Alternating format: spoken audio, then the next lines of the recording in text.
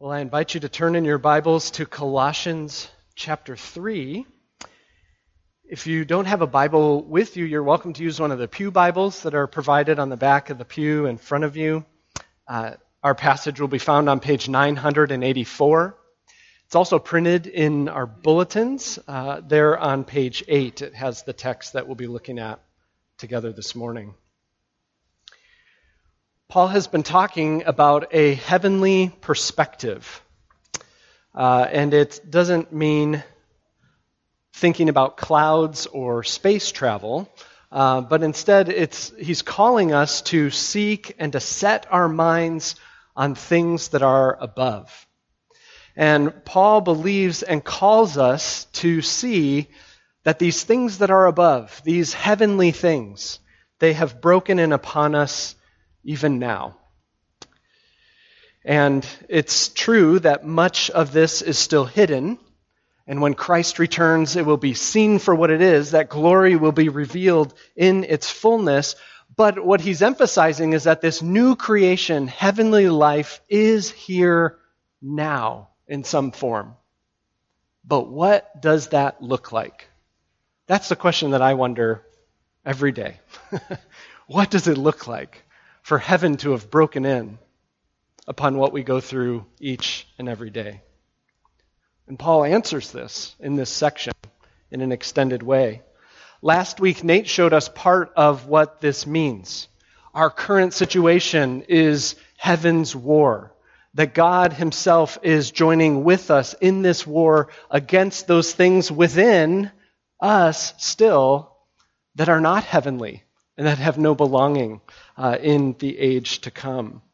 And Paul uses that powerful imagery in verses 9 and 10 of chapter 3 that we have put off the old man, Adam, that man that we were all in that conscribes us to death, and we have put on the new man, which is the Lord Jesus Christ.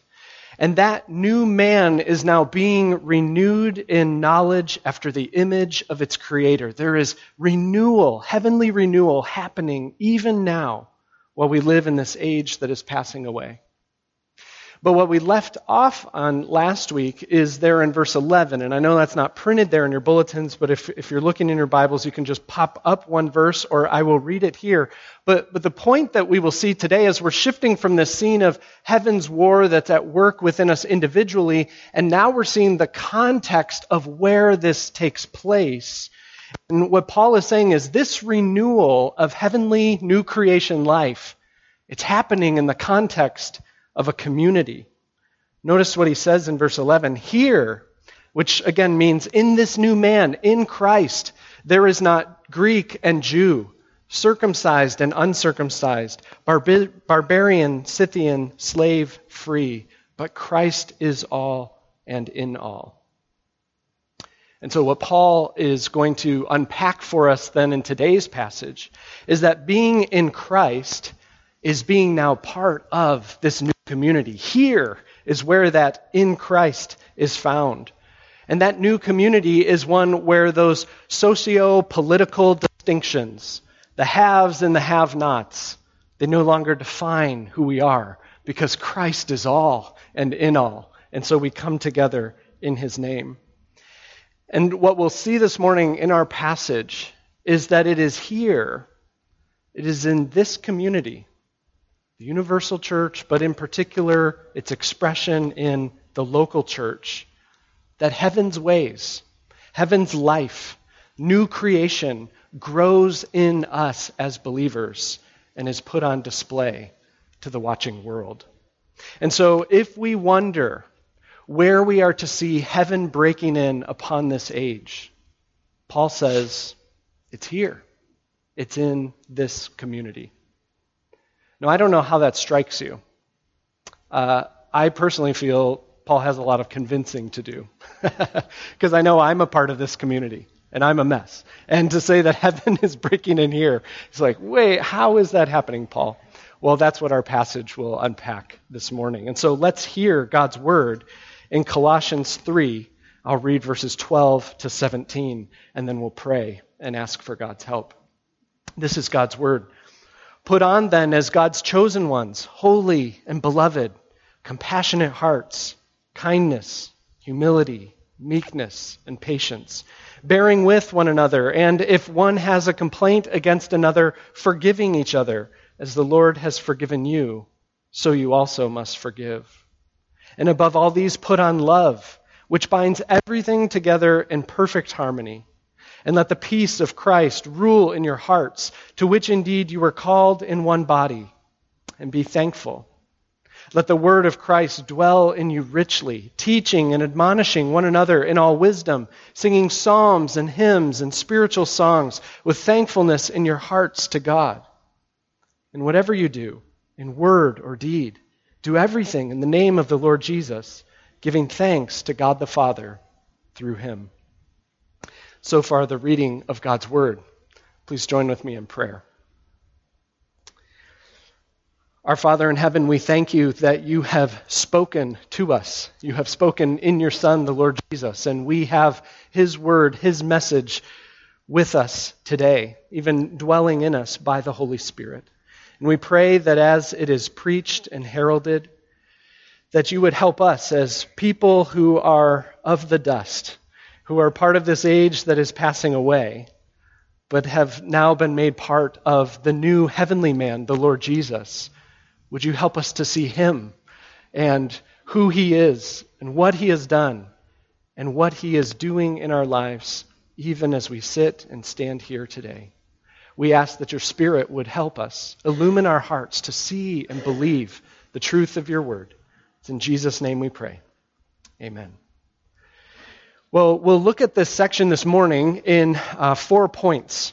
And those points are all elaborating what kind of a community we are as this heavenly community that God is forging us into. And so those points are, we are a community clothed in Christ's character. Secondly, we're a community ruled by Christ's peace. Third, we're a community indwelt by Christ's word. And finally, a community acting in Christ's name. And so I'll be mentioning those as we go along, but that just helps you know how Paul really breaks these things down.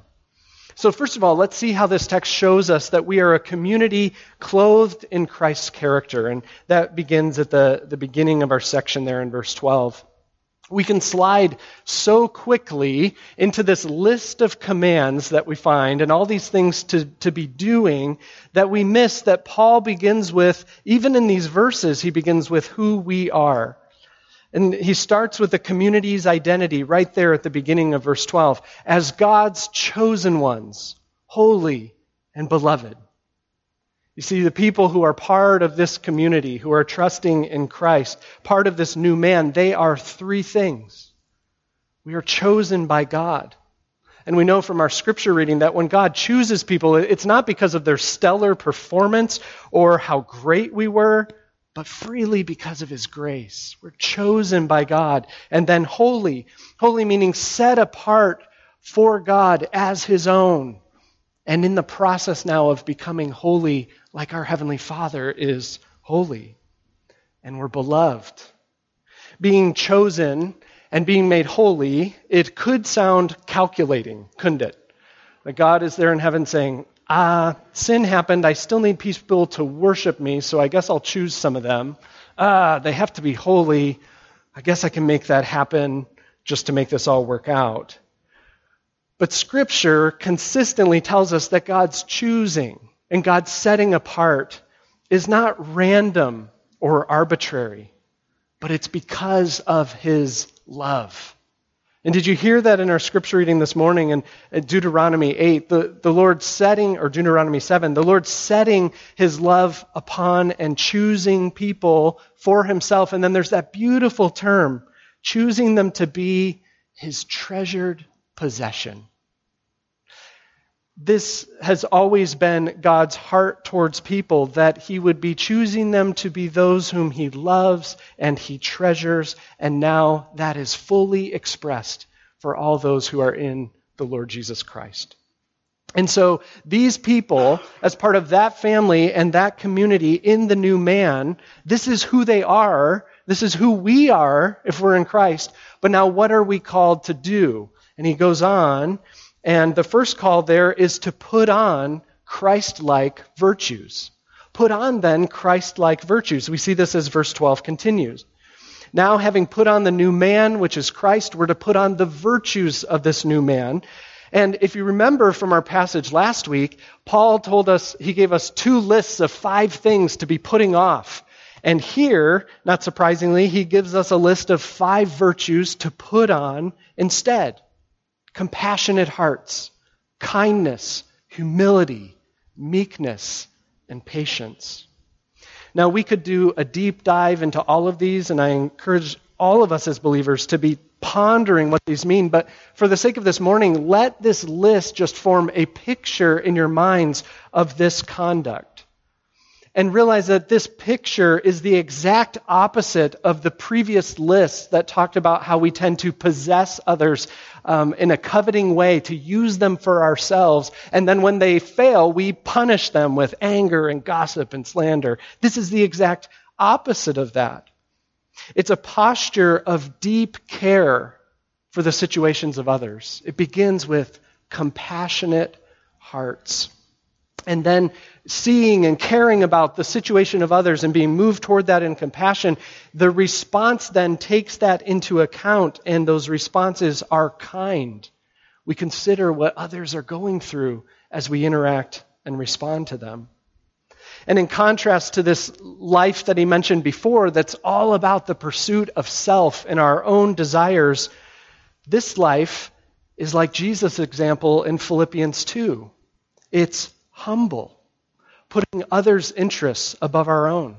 And it's meek, which one commentator defines as not overly impressed with one's self-importance. Our self-importance is not the first thing on our minds, but instead the importance of others as image bearers of the living God. And finally in this list, it has the long game in mind. It's patient. It can move slowly with people who are weak and fail because it sees God's work as what's more important than what we want other people to be doing for us. And so, here's the list: compassionate hearts, kindness, humility, meekness, patience. What comes to your mind as you hear that list? I think what should come to our minds is the greatest Sunday school answer of all, right? Jesus. He perfectly embodied all of these virtues toward others while he was here on earth. And as we read and ponder what took place in the Gospels, we see this list on display. But another thing that I think we need to realize as we hear this list that's even more amazing, I think, is that Jesus revealed the Father to us, didn't he? And that means that God's heart toward you is everything that's on that list. In studying this passage, I have gone through different phases of what it's doing in my heart, and one of them has been conviction of my lack of these things, how much I need to grow. Kindness, meekness, patience, compassion. And so while that's true and I need to grow in those things, do you know what's problematic, though? It's the voice in my head that recites that list to me. Do you know what that voice sounds like? It sounds kind of like my voice, but the tone is, be compassionate, be kind, be patient. It's none of those things toward me. And so what I wonder as I think about this is, could it be that part of my problem in being conformed to this list? Could it be that part of our problem in being conformed to this list, if you struggle as I do, is that we don't believe that this is how God is. And we don't believe that this is how God treats us. That he's kind. That his heart is compassion. That he knows what we're going through. That he's humble. He is all about our interests and our concerns and self-giving towards us for our good.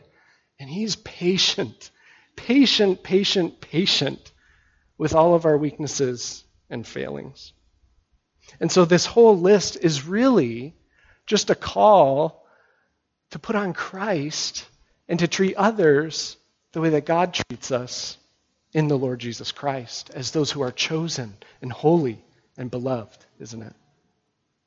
But this list of virtues isn't the end of Paul's put on language. So we're still in point 1, just in case you're curious, this clothed in Christ's character. But we're putting on this list of 5 virtues. But then if you jump down to verse 14, Paul resumes this put on language. And what he says is just amazing. He says in verse 14, and above on these put on love, which binds everything together in perfect harmony. And really, we could boil this down to put on the outer coat of love. We're to put on Christ-like virtues, but then here he's saying put on this outer coat of love. This imagery is just amazing. Love is this central piece of the wardrobe, is what Paul is saying. And when it's put on, all of those other virtues, they fit together. And it brings the body of Christ together in perfect unity and harmony.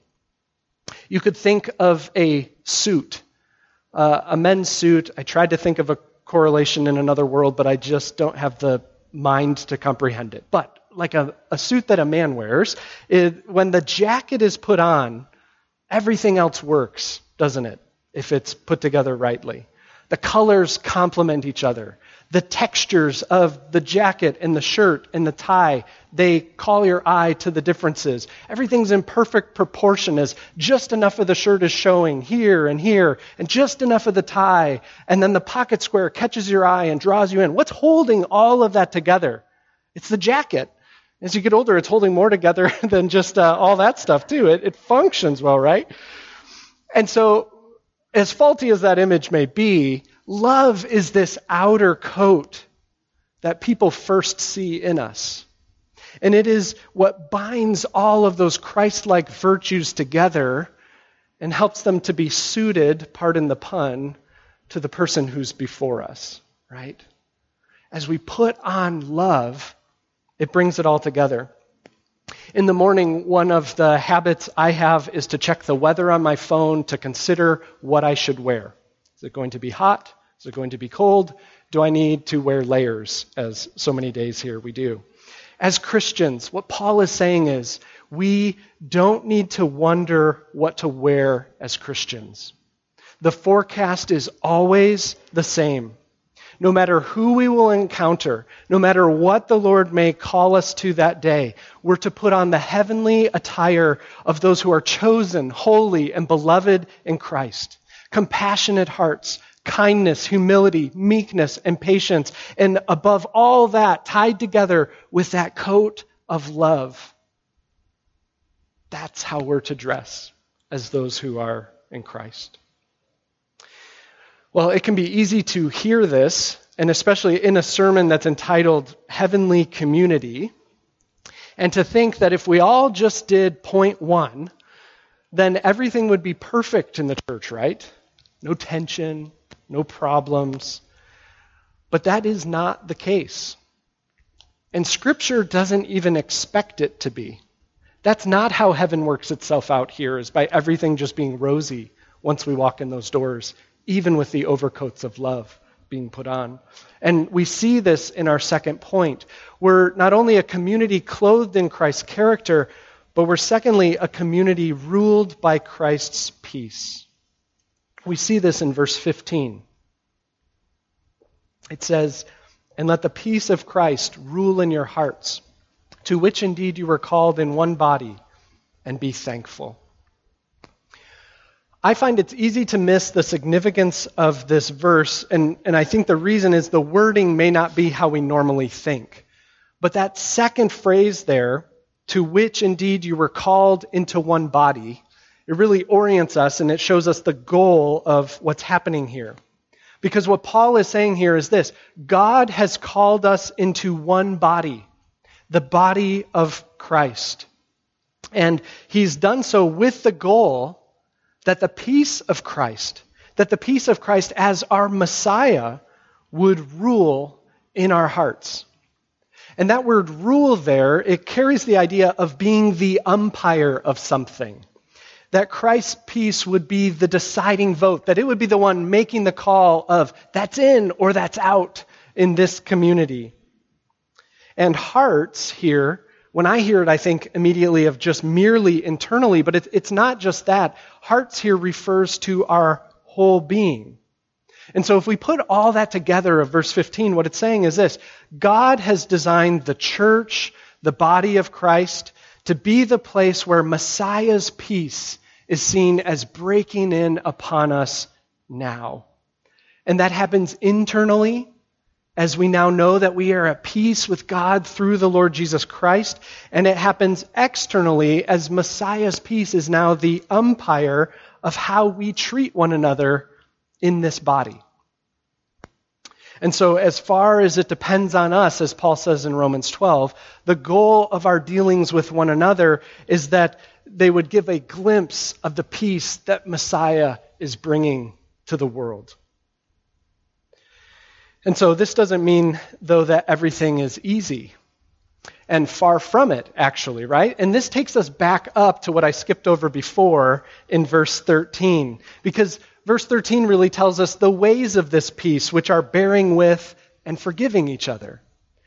Verse 13 says, bearing with one another, and if someone has a complaint against another, forgiving each other, as the Lord has forgiven you, so you also must forgive.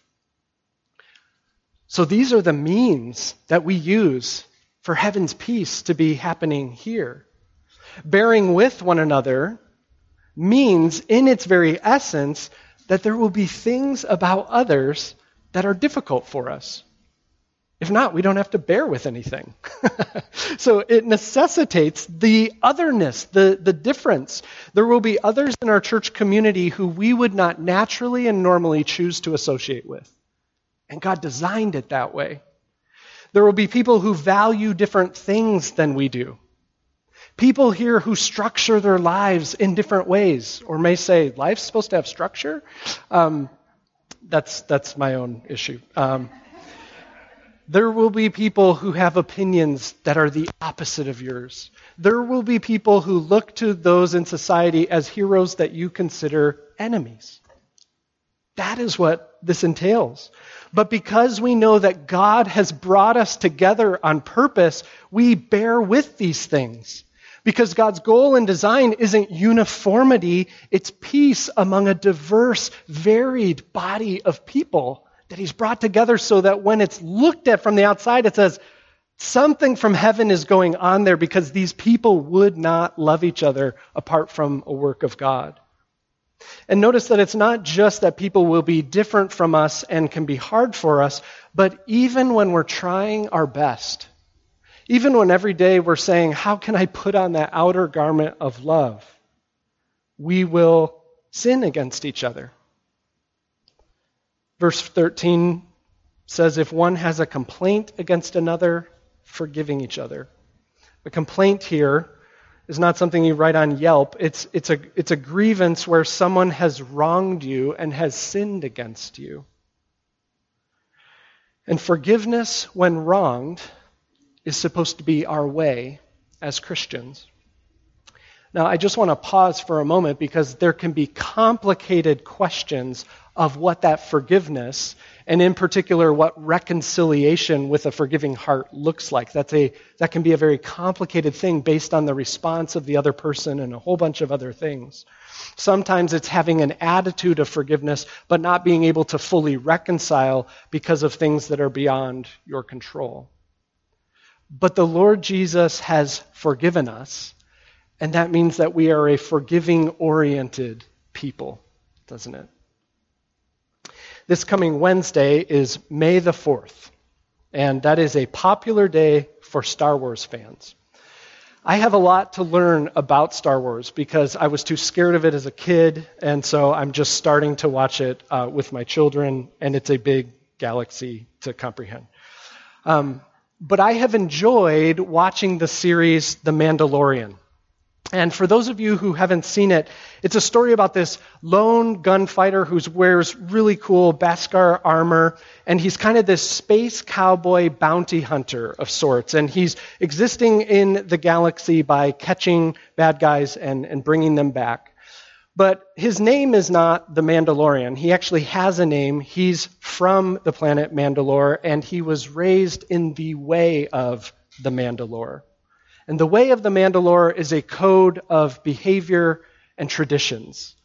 And so, according to that code, he can never allow another living being to see him without his helmet.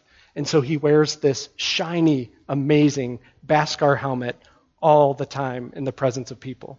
According to that code, he protects other Mandalorians, and especially the foundlings, which are those who have been taken in under the care of the people of Mandalore and raised according to its code. And throughout the series, we're reminded of this code that he adheres to because he says, this is the way. This is the way.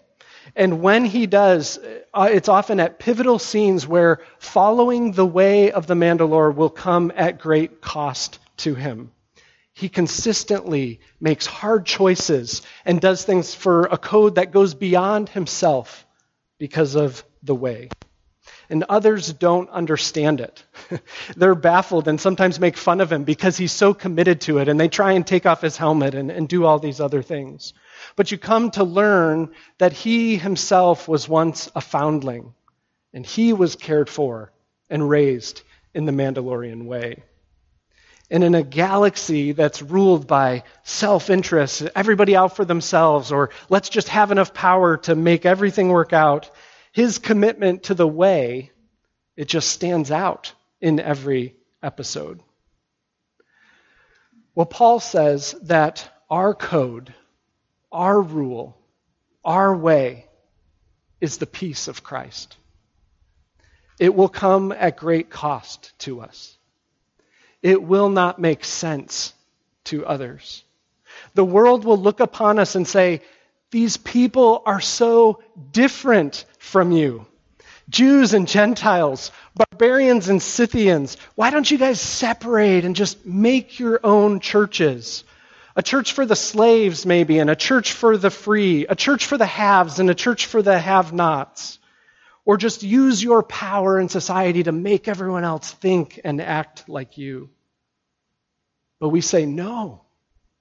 God has called us together to show heaven's peace. And so we bear with one another.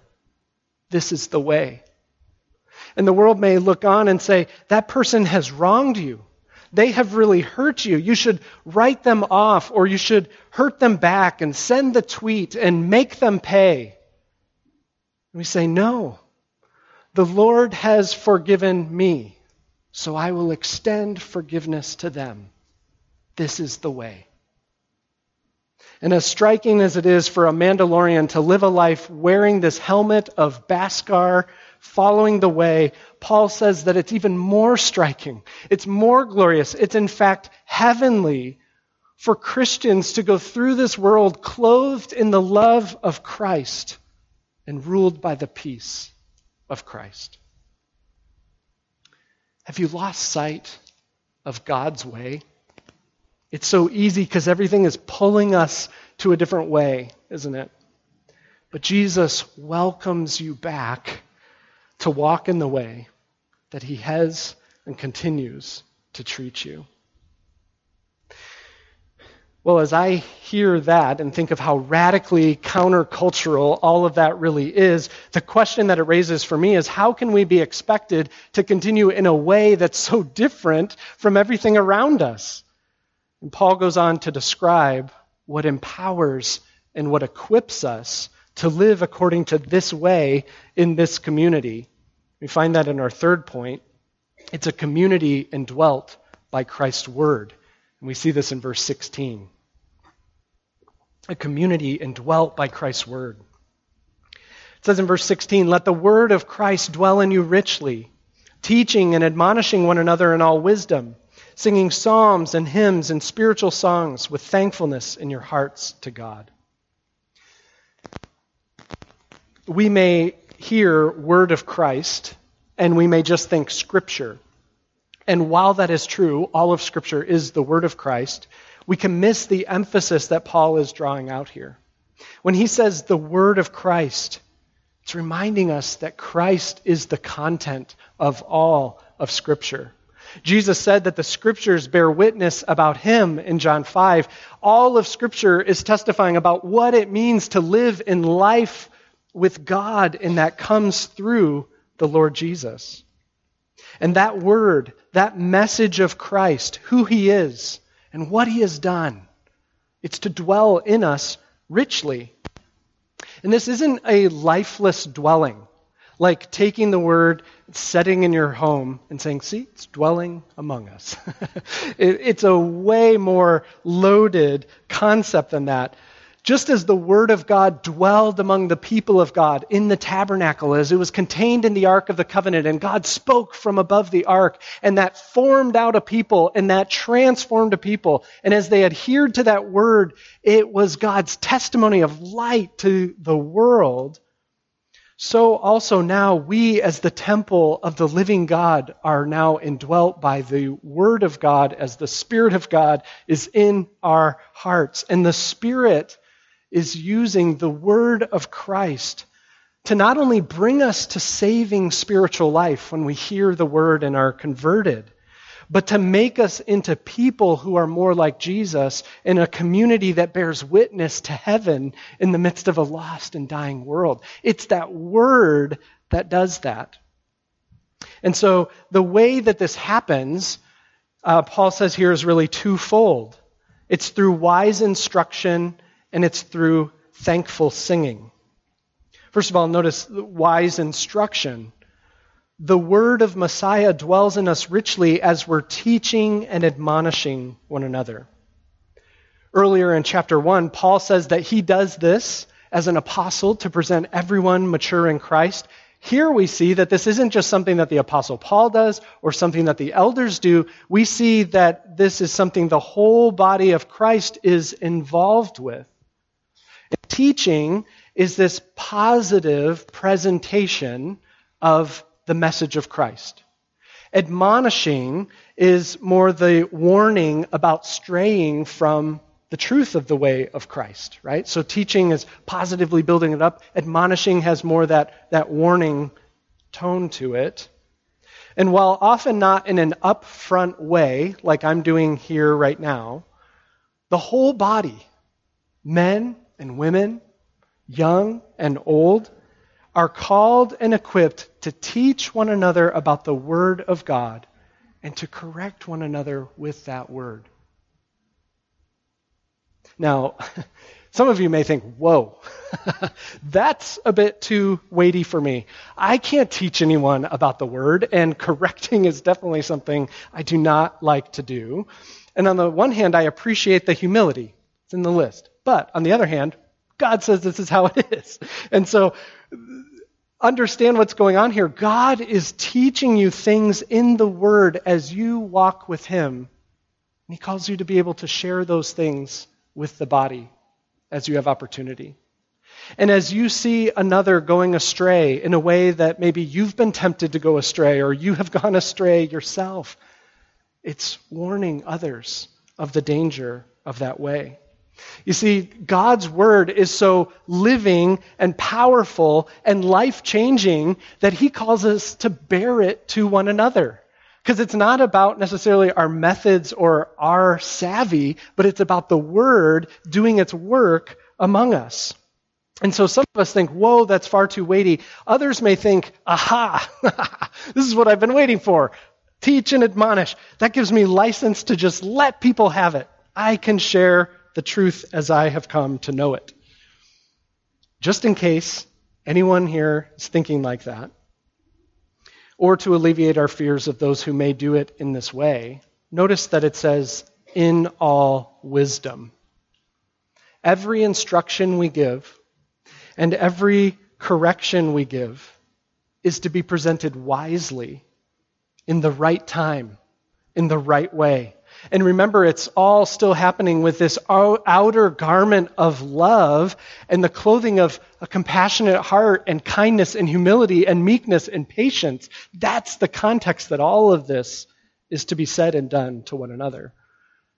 And I think we can all admit that we in the church have failed many times to remember all the clothing that goes on to carrying out this command. But closely connected to this is another way that the Word dwells richly among us, through wise instruction, and secondly, through thankful singing. Through thankful singing. We'll teach more about singing and worship in an upcoming sermon series, and then when we have a Sunday school class on why we do what we do in worship. We'll think of a better title than that because it's obviously hard to say. But I just wanted to highlight a few things from this verse that shape what we do here at GBC. Notice that in this passage, singing is a word-enriching activity. This means that there's a criterion for all of our songs. That's that they're in accord with Christ, that they're true to Scripture, that they're highlighting the gospel. And that's something that we've been committed to from the beginning and will be committed to for as long as this church stands. We also believe that this is done through a variety of types of songs. Some will argue that psalms and hymns and spiritual songs are three ways of just referring to Old Testament psalms, and that's all that we're to sing. But we, along with many others, don't find that convincing, although it is great to sing the psalms, and it is a great thing to do. Instead, we view this phrase as indicating a variety of types of music and song. The Psalms in this list are the words of the Psalms of the Old Testament put to music, just like we did with all people that on earth do dwell. Hymns are likely other scriptural songs like we seem to find in Colossians 1 and Philippians 2. And spiritual songs, songs that the Spirit illumines believers to write about biblical truth. And so this is more, though, than just putting instruction to music.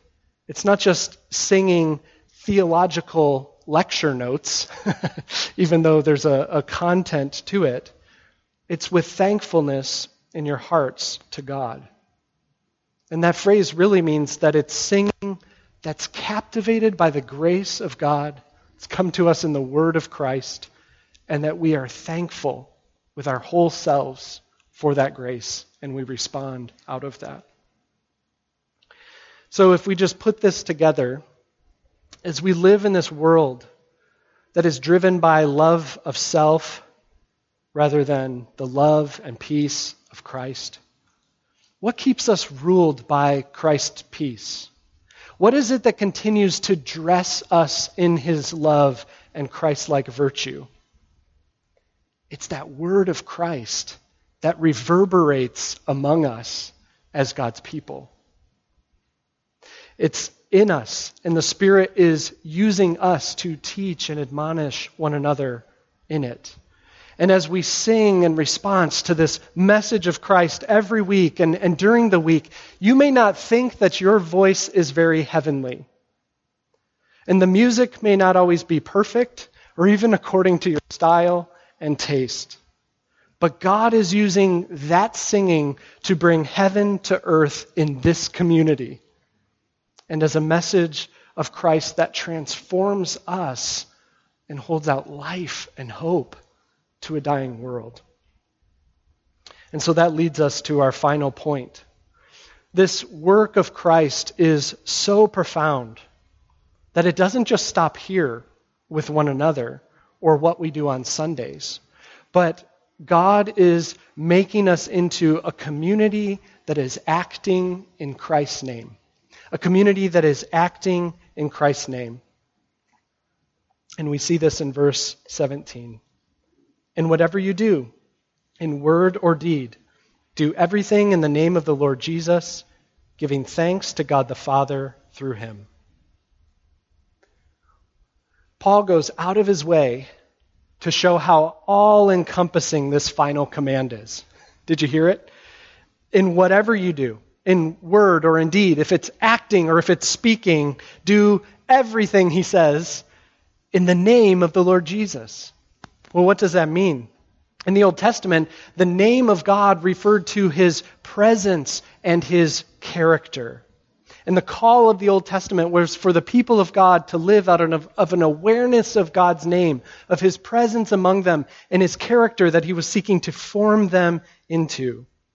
And so also we find that now we as believers are called in everything that we do to be shaped by this awareness of the Lord Jesus' sovereign presence in our lives and of the character that he has and the character he is seeking to conform us to. What an amazing calling, isn't it? That everything that we do can bear witness to the name of the Lord Jesus. Often before a sermon or as I'm leading the service, I will pray that the Lord will help us or call you to not be thinking ahead to the things that are going to happen later in the day or this week. Here I'm breaking that rule. Take a moment. Think of what's coming next. Think of what you have going on today. Think of what this next week may entail. All of it, every word, every action, even the most mundane task, can be done in the name of the Lord Jesus, in a way that knows that you are his and that he is present with you as you're doing those things. And he, in the midst of those things, is seeking to make you more like him so that others can see heaven breaking through in your life. You see, the wonder of this gospel is that it comes to us and it shapes us. It shapes us here with one another. And as the word reverberates among us, it's shaping and molding us. But it does so that we can go out there as those who are followers of the way and hold out heaven's light to a world that so desperately needs to see it.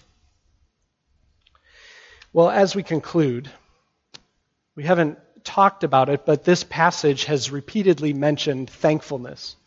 You may have noticed that as we were going through it. And it ends with this, and in all this, giving thanks to God the Father through him. How do you hear what we have been talking about this morning? Do you think, wow, I have a long way to go? If you do, you're in great company. If it is any comfort that that's what I'm thinking. I don't know if that's great company or not. But you're not alone, at least. We all have a long way to go, right? But Jesus invites us to repent and to come and to be clothed in these things. But the passage says don't stop there. It's not about just go and do this better. Paul says that the fitting response to all of this is what? It's thankfulness. Because this list is not about how to climb your way into heaven. It is a description of how the God of heaven has come down to you in the Lord Jesus Christ. God came to those who deserved hell and who were filled with hellish ways. And he chose us for himself. And he set us apart as holy. And he's making us holy because he loves us. And he wants us to be fit for dwelling with him forever. And through Christ, he not only saves us from hell and wars against the hell that remains in us, but he takes us.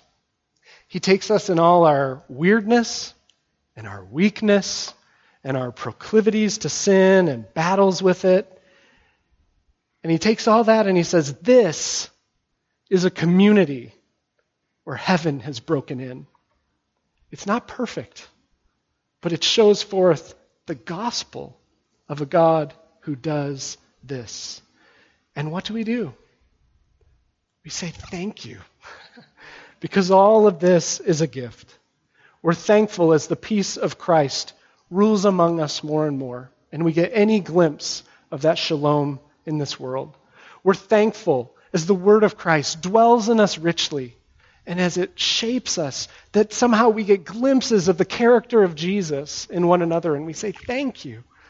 And we're thankful that in all that we do, from the most significant to the most trivial, we now are called to act bearing the name of the Lord Jesus Christ, the Messiah. May God fill us with that gratitude until our Lord Jesus comes and we experience the fullness of heaven breaking into all things. Let's pray. Our Father in heaven, we thank you for your word, this word of Christ. We pray that it would dwell richly within us. Help us to believe the truths of what we've heard today. Thank you for loving us enough to do all of this for us and calling us to this task. We pray for strength in it until that glorious day. Will you give us the faith to believe and walk according to our Lord Jesus Christ? It's in his name we pray. Amen.